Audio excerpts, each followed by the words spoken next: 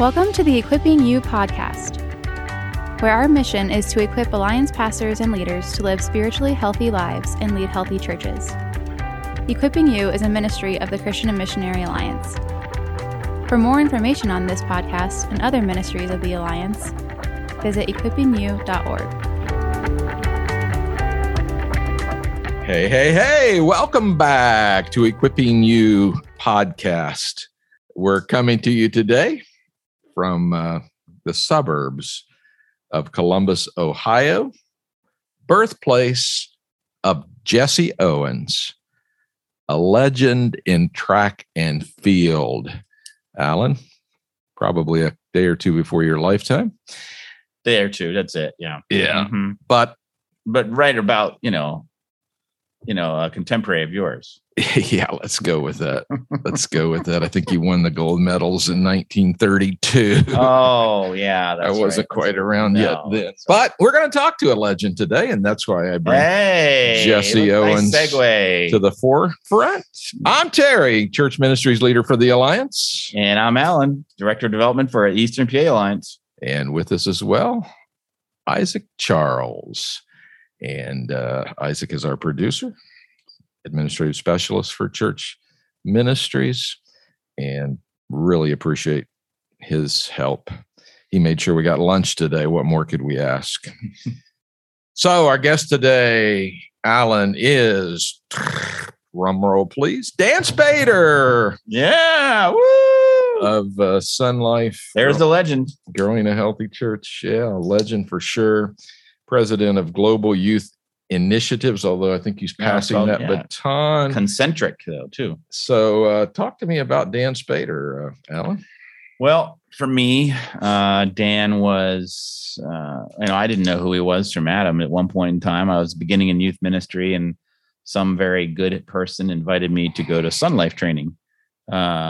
And I love students. I love teaching students, love hanging out with students, but I did not have a strategy for making disciples. Did not learn that in Bible college, to be honest. But man, it was so helpful for me to think strategically for the first time about making disciples, and watch that as it spread to not just youth groups, but growing a healthy church. I know the Alliance wasn't really involved in that in the past. And now their ministry is, as Dan hands it off, it's blossoming internationally. So that's very encouraging stuff. It is indeed encouraging. I think you're going to enjoy this conversation. So grab yourself let's grab a Fresca today. A Fresca today. Okay. The refreshing grapefruit soda. Yes. Diet grapefruit soda. Diet, but grapefruit kind of gives you a little offset of the diet flavor. Yeah, I'm all for that. I support that drink choice today. Thank you. So grab yourself a Fresca and sit back, relax. Here we go. And we're pleased to welcome to Equipping You podcast our good friend Dan Spader. Dan, thanks for joining us. My pleasure. And so we like to give our listeners the opportunity to get to know our guests a bit. So give us a brief timeline of your journey from growing up, coming to know Jesus, and kind of how the Lord's led you to where you are today. Sure. Well, I grew up in a farm. I always say I'm a pig farmer from South Dakota, rural Midwest, a large farm and a large farm family. There are 16 kids in our family. Goodness. I am number 15 of those 16 kids, and all my brothers and sisters' names begin with D, but that's another whole story in itself. We always going to call the youngest kid Don, but we never did. So I'm Dan, number 15 of those 16 kids. My third daughter, Christy, was grandchild number 70 for my parents. Wow. Holy So it's a large farm family. I say we raise kids and pigs. So there you go. That's my root. Could you always tell the difference? Yeah. Some days that's debatable. Came to Christ at engineering school, very radical conversion. My roommate accepted Christ 2 weeks earlier at the first Cru retreat in South Dakota. I saw change in his life, came back after a keg party. I said, "What's happened to you?" His name was Dan also. And he said, "Do you really want to know?" And he pulled out 4 spiritual laws out of his pocket and shared it with me. Matter of fact, he'd just been trained how to do that. So he read it to me. And he was shaking so bad, so nervous. I had to hold the booklet because he was scared. We'd never talked about anything spiritual. And yet he was reading that to me. And I'll never forget December 17th, 1970, about 9:53 p.m. Wow. We got down on our knees, came under deep conviction of sin. Even though I had a Catholic background, I never understood biblical repentance and trusting Christ for my salvation. And knelt down, accepted Christ, got up, and never looked back. We started going up and down the fraternity house, reading that booklet to everybody. And before we know it, 10 of our fraternity brothers had accepted Christ. So we'd been Christians 2 weeks longer. So we led the Bible study. So that's how it got started. Went off to Bible school because I quickly learned that I knew nothing about the Bible. And my life was changed. And some of the people who know me know basically a prof in the Gospel of John made a statement because I was working part-time as a youth pastor in a church of 100 with 8 kids. He said Christ's initial disciples could have been teenagers. Huh. And that just rocked my brain. Yeah. I knew Jesus was this old guy about 30 and I was only 20. And I ran to the prophet and said, wow, Jesus was a youth pastor. He worked with some teenagers. And that's probably true. John was 16, 17, the rest of the late teens, early 20s. But I said, wow, what did Jesus do with his youth group? And the prof was Thomas Gundry. He had just compiled the Gundry Harmony of the Gospel. Yeah, absolutely. And he said, well, I'll just study what did Jesus do the first year, what Jesus did the second year, what did he do third year, and do what Jesus did. That's how Jesus grew his youth ministry into a movement. And so I went and bought a harmony, and we called our youth group Sunlight because we were just trying to figure out the Son's life. I just said, I'm a brand new Christ follower, only been a Christian a year. I'm a youth pastor, don't know what I'm doing. I'm just going to figure out what Jesus did and do what Jesus did. And God blessed that, and it began to multiply. People began to come and say, how are you doing that? And I said, well, I'm just doing what Jesus did. What's that? So that began the whole journey of Sunlight. Wow. Love it. And now I work with and lead or co-lead. Now I just pass a baton, an international side of Sunlight. And that's kind of continues to grow. We're about 130 countries globally. So fantastic. Wow, I just continue to, I always say I don't know a lot. I just know the life of Christ and I know Jesus. So. Not a bad thing to know at all. Absolutely. No, it does. It works well. It does. So we always like to ask our guests what leaders have influenced them. You certainly had your roommate influence you right away in the best way possible. And of course, you mentioned your prof who launched you on studying how Jesus made disciples. Who else has been influential along your journey? It's a great question. I always say that at least 3 leaders that I looked up to and respected. One was George Sweeting, the president of Moody Bible Institute. He saw me as a Bible school student, and he heard that God had given me a vision for training other youth workers. He called me in and was crazy enough to take a risk in this young leader and really set our ministry of the good foundation. So that was Sweeting. The other guy was Josh McDowell. Josh was always a hero to me. And then one day I get a call from Josh asking if I'd come to this event that he was putting together, and an event to do an outreach with youth workers across the country. I thought it was kind of crazy and dumb, but I went out of respect for Josh. And long story short, in 1992, we teamed up with Josh and did this world's largest pizza party, called it, through new technology called the internet. And we were able to have 1.5 million kids involved. Wow. So Josh had a huge impact in my life because I traveled with him for 2 years championing this event. And then I'd say the third person that's impacted me is Bruce Wilkerson. Bruce was my mentor. We met every few months when we could, because he was leading Walk Through the Bible, and he was probably 10 steps ahead of me. And I was just launching this ministry called Sun Life. And he really mentored me into what it means to be a godly leader of a movement. So those are the big ones that had a key role in my life. Yeah, fantastic. That's great. Love to hear that. Some classic names there. So Dan, a lot of people would join Alan and I in saying thank you for your long road of faithfulness and helping youth ministries and whole churches be intentional about making disciples.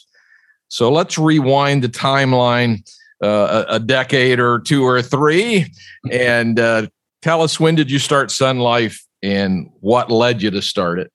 As I get older, that's a few decades back. I just celebrated 50 years of walking with Jesus, and wrote a little book, matter of fact, about 50 memories that God has given me. But it began for me. I was a youth pastor in this small church, a Baptist church.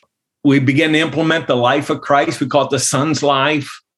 God really multiplied that. People began to come saying, "How you doing that?" I said, "I don't know, just doing what Jesus did." "Well, what's that?"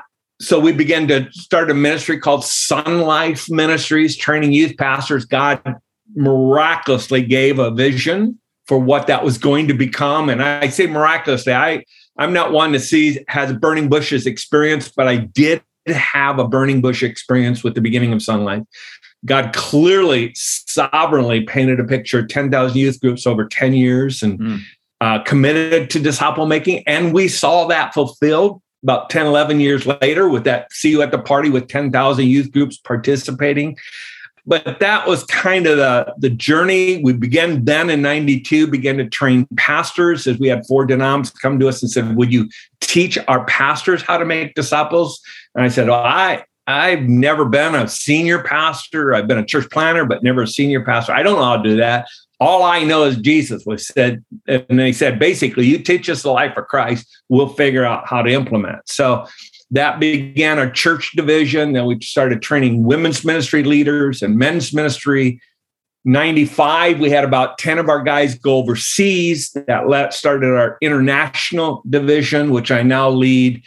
And so it's just kind of been literally, I look back and you got to understand, you got to know my heart here. This is not about me. I'm just a pig farmer from South Dakota, but I have watched a movement of miracles. I have watched God do exactly what he said he'd do. Go and make disciples of all nations. And now 130 countries. We're doing a gathering next year in Turkey with about 250 of our country leaders. Wow. And it just continues to multiply.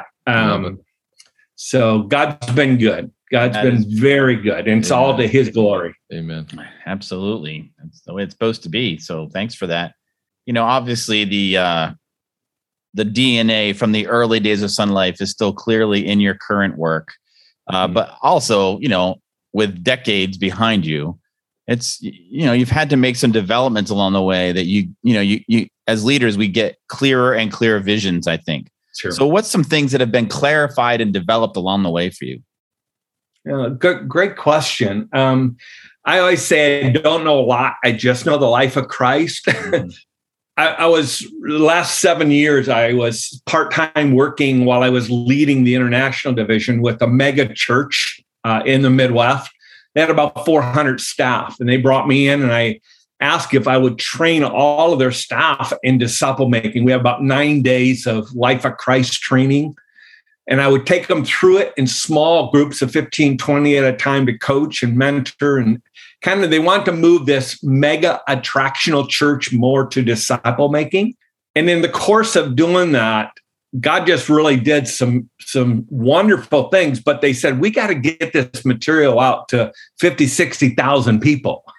We can't just learn it as a staff and not teach it. How do we package this material in such a way that we can multiply it to the average lay person? And those of you who know me, I've always resisted writing curriculum because I've watched through the years a lot of organizations, when they write a curriculum for disciple making, it quickly gets away from the philosophy of Jesus and disciple making, and people just start implementing the curriculum. And once they're done with the curriculum, say, now what's next? They never really learn the life of Christ. They just learn how to do a curriculum. But so I have always resisted that, really just wanting to teach the life of Christ and how he made disciples. But being at this mega church, we really sat down and said, what are the 3 non-negotiables? So I ended up writing a book called 4 Chair Disciple Making, and how Jesus made disciples, a disciple-making pathway. Then we wrote a Walk Like Jesus Bible study and a Live Like Jesus Bible study. And basically these 3 tools, we said, okay, here's some simple transferable ways to take lay people through the life of Christ with what an average lay person, not a pastor needs, but what a lay person needs. So that probably has been the biggest adjustment the last 10 years. Just how did Jesus, very practical. I always say there's 2 ways to exegete Jesus. You can study Jesus as a leader, how he created a movement, multiplying disciples. And that's what I taught, Growing Healthy Church Strategy Seminar for 25 years. But then in this work, we looked at Jesus not as a leader creating a movement, but as a discipler making disciples who could reproduce. Yep. So we just tried to exegete Jesus, how he did it in terms of making disciples who can reproduce. And that's what we put together in this Like Jesus material. Right. So that's probably what's new. There are a lot of other things, obviously.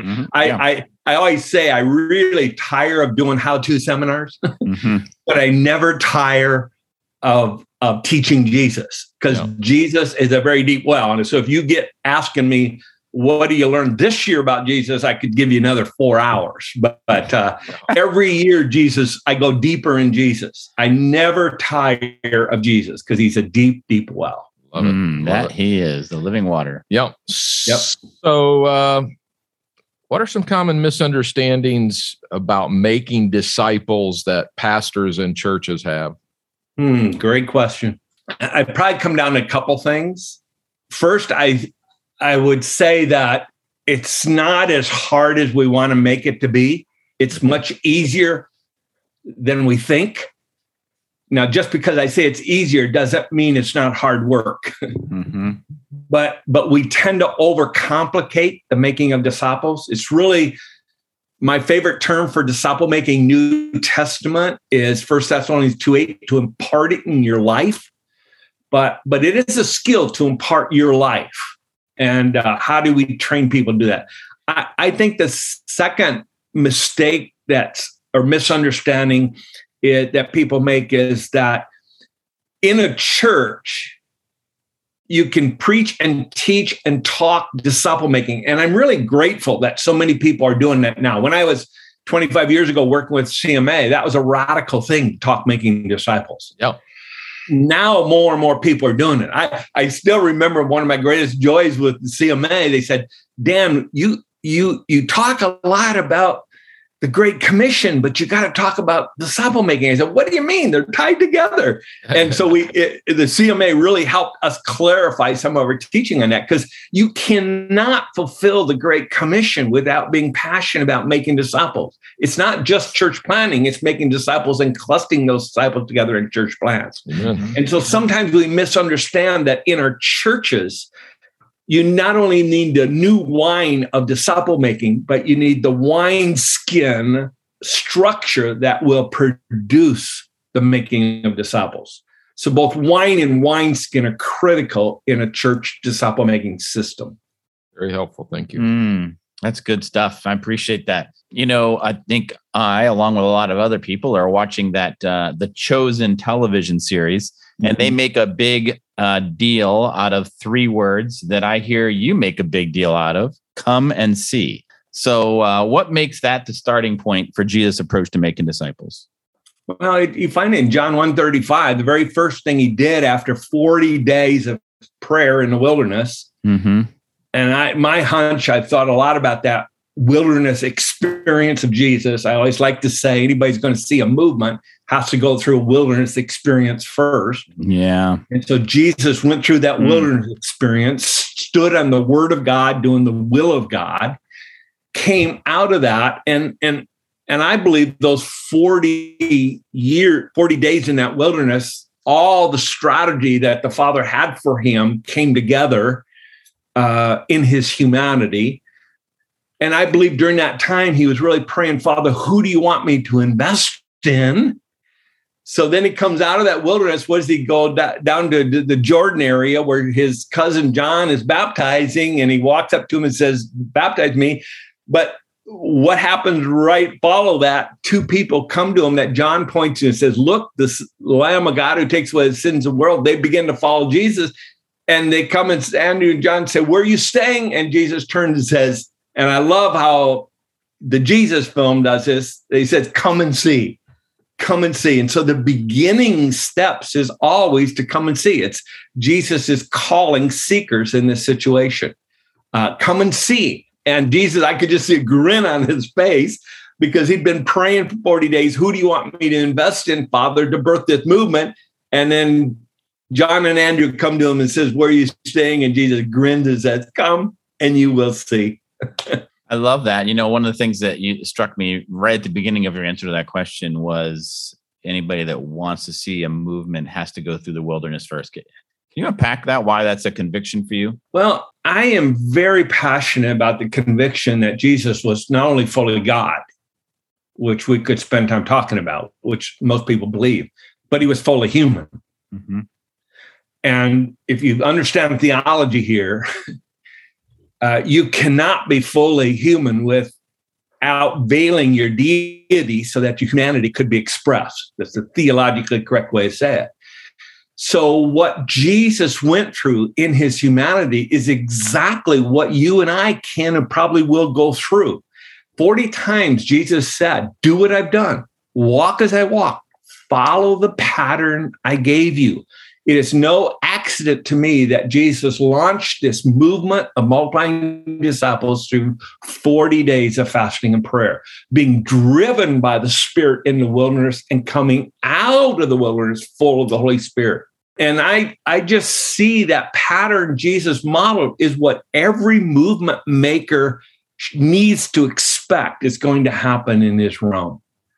So it's not just a good idea to me, it's real deep conviction. Mm-hmm. And then you study through Jesus, you find 45 times he slipped away to pray. The busier Jesus became, the more he prayed, not the less he prayed. Now, why? Because in his humanity, he didn't always know the next step to take in building this movement, but he knew where to get that next step. And that's why he spent a whole night in prayer before he chose the 12. That's why he would often slip away to places to pray. Prayer for Jesus was not just a strategy. It was a way of life. Yeah, love it. Love it. And anybody who wants to see a movement has to live that way. Yeah. Appreciate that very much. Thanks for unpacking that. So, Dan, you refer to a disciple-making process you've laid out as 4-chair discipling. Why 4 chairs? And what are the 4 chairs of discipling? Great question. Let me just give you a little bit of backdrop here, how this happened. I was training the elders, godly men at this mega church.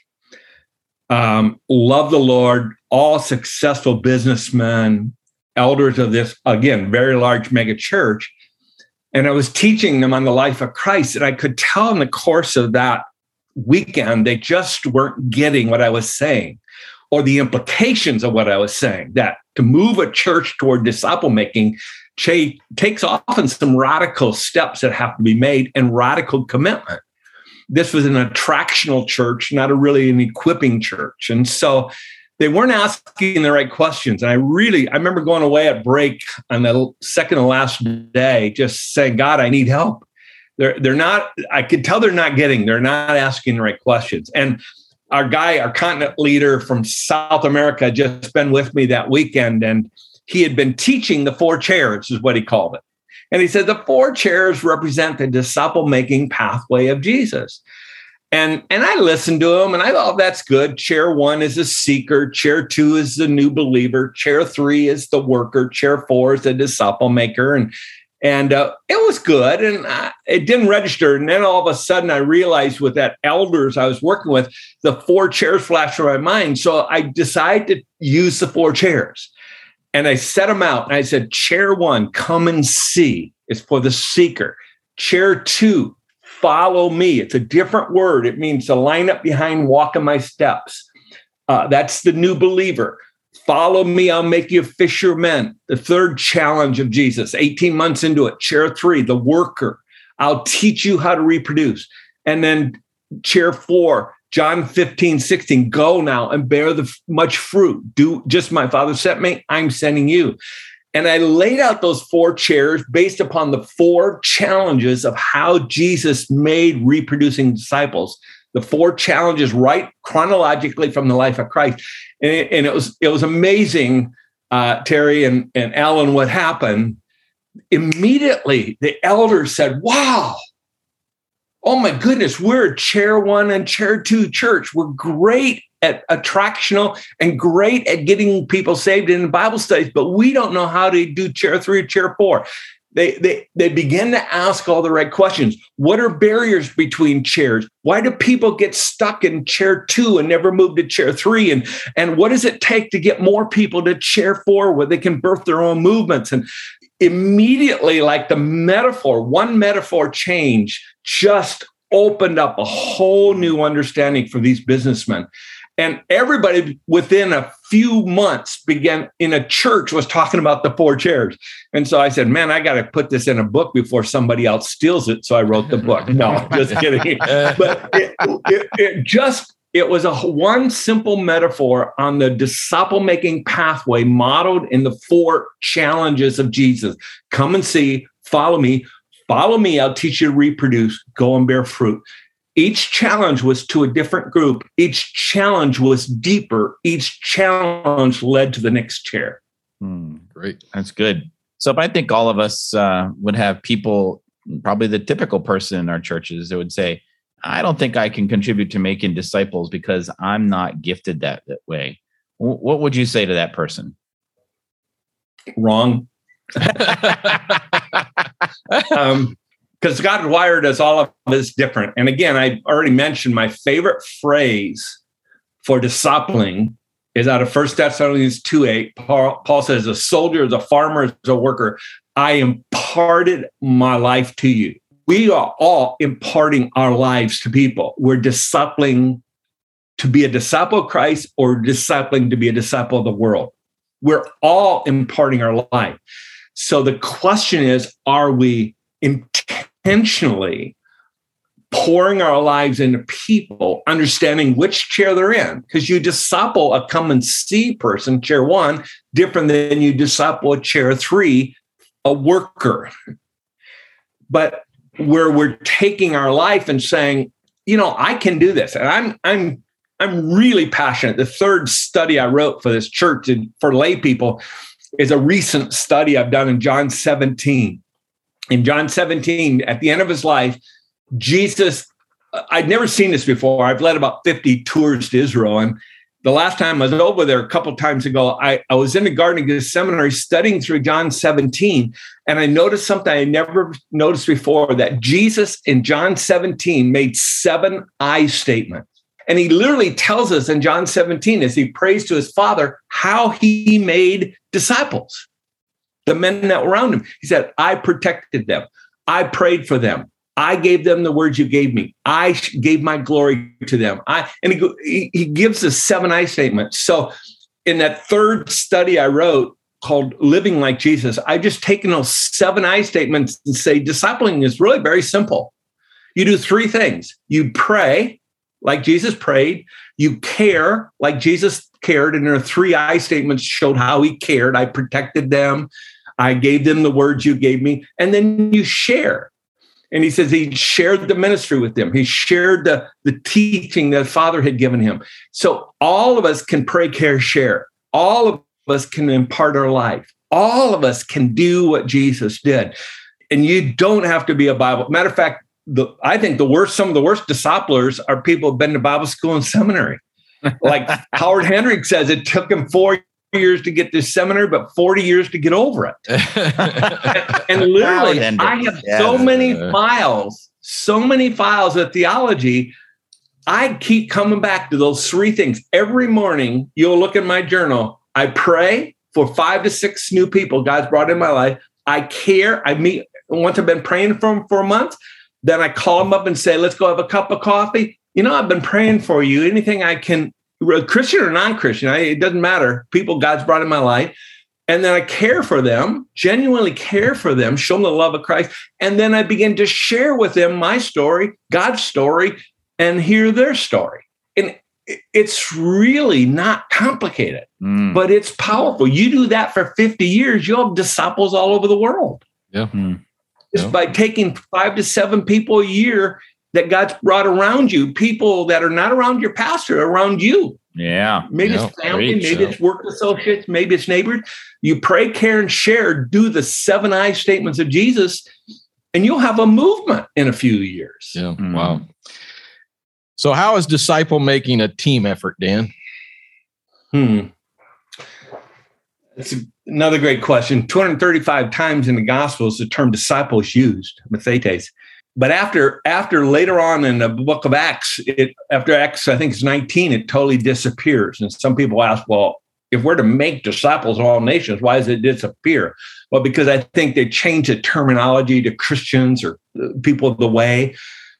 But also, I believe the reason disciple-making New Testament has to be done in the context of the local church, because it is a team effort. The worst thing I can do for you is to impart only my life to you, because you'll have my strength if you have those giftings, but you'll also have all my flaws. And I do not want to pass that on to you.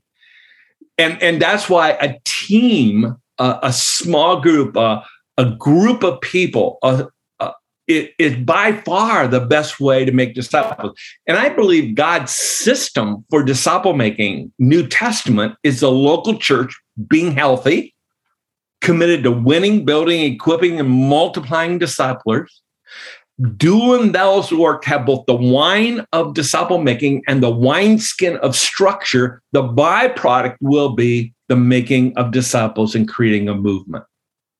Great. So it is a team effort. Yep. Yes, it is. Yes, it is.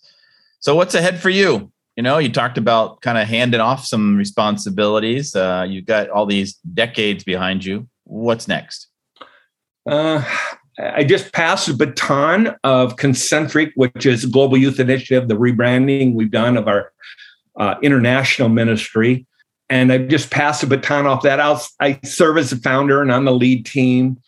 But and we're doing this big gathering and next year in Turkey. So I'm working to get all these country leaders there and continue to invest in our leadership level of that movement globally. But we also made the move here to San Diego, mainly because my next generation of disciples are here. Called my grandkids. That's right. Yeah. We have 8 grandkids, and literally we moved across the country because of one verse in Deuteronomy 4:9. It says, "Don't forget what God's done." I was celebrating 50 years and reflecting on all that God had done.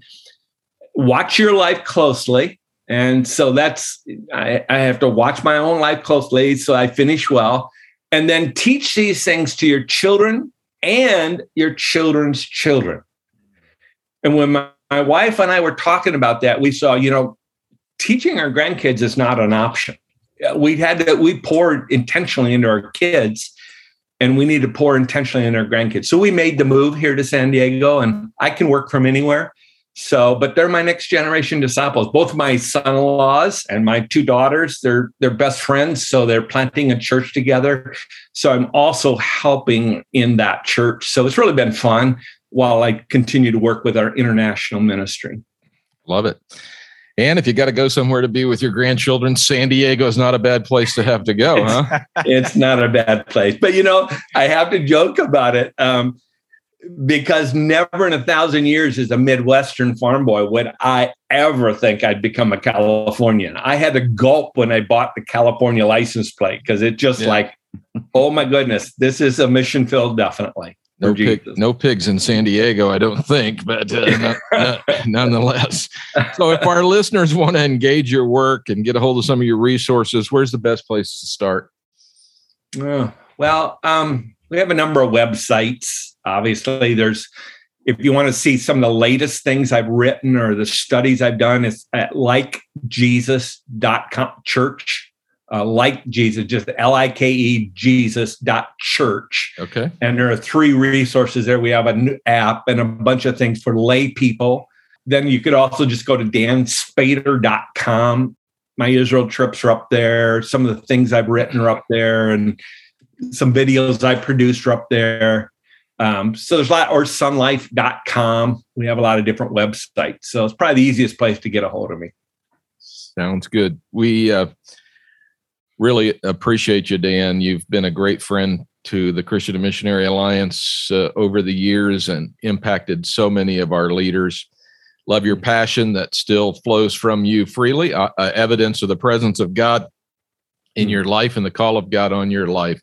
So thanks for taking some time today to talk to us. We really appreciate it. Absolutely. Well, my pleasure. And I have so many dear friends in CMA. So all across even Canada and US and now international, we continue to bump into Alliance brothers and sisters all over the world. So it's been a joy. It's been a joy. Absolutely. Thanks, man. We really appreciate you being on. Thanks for your faithfulness. Alan, we get to talk to some fantastic people doing this podcast, and Dan Spader is one of the ones at the top of that list. Yes, he is. Just love his passion and that he continues to be passionate about Jesus and about making disciples of Jesus. What's your takeaway, Alan? You know, when they talk about football coaches and baseball managers, they talk about them having coaching trees. Where somebody that coached under them goes on to coach an NFL team, and they like to trace those things.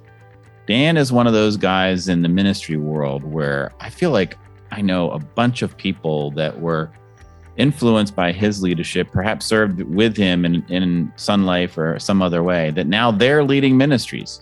I think that's the mark of his faithfulness all these years in pursuing disciple making and development of leaders. And so, it's from somebody like that. And I think we just were able to give our listeners a really solid episode. I agree. Hope you enjoyed it as much as we did. And share it far and wide. Do share it all over the place. So next time on Equipping You podcast, we'll have Rob Parker, Alliance pastor, church planter, and director of launch. We're going to keep talking about disciple making. Hey, that's a great idea, Terry. Thank you. I think all of my ideas are great. Okay, then.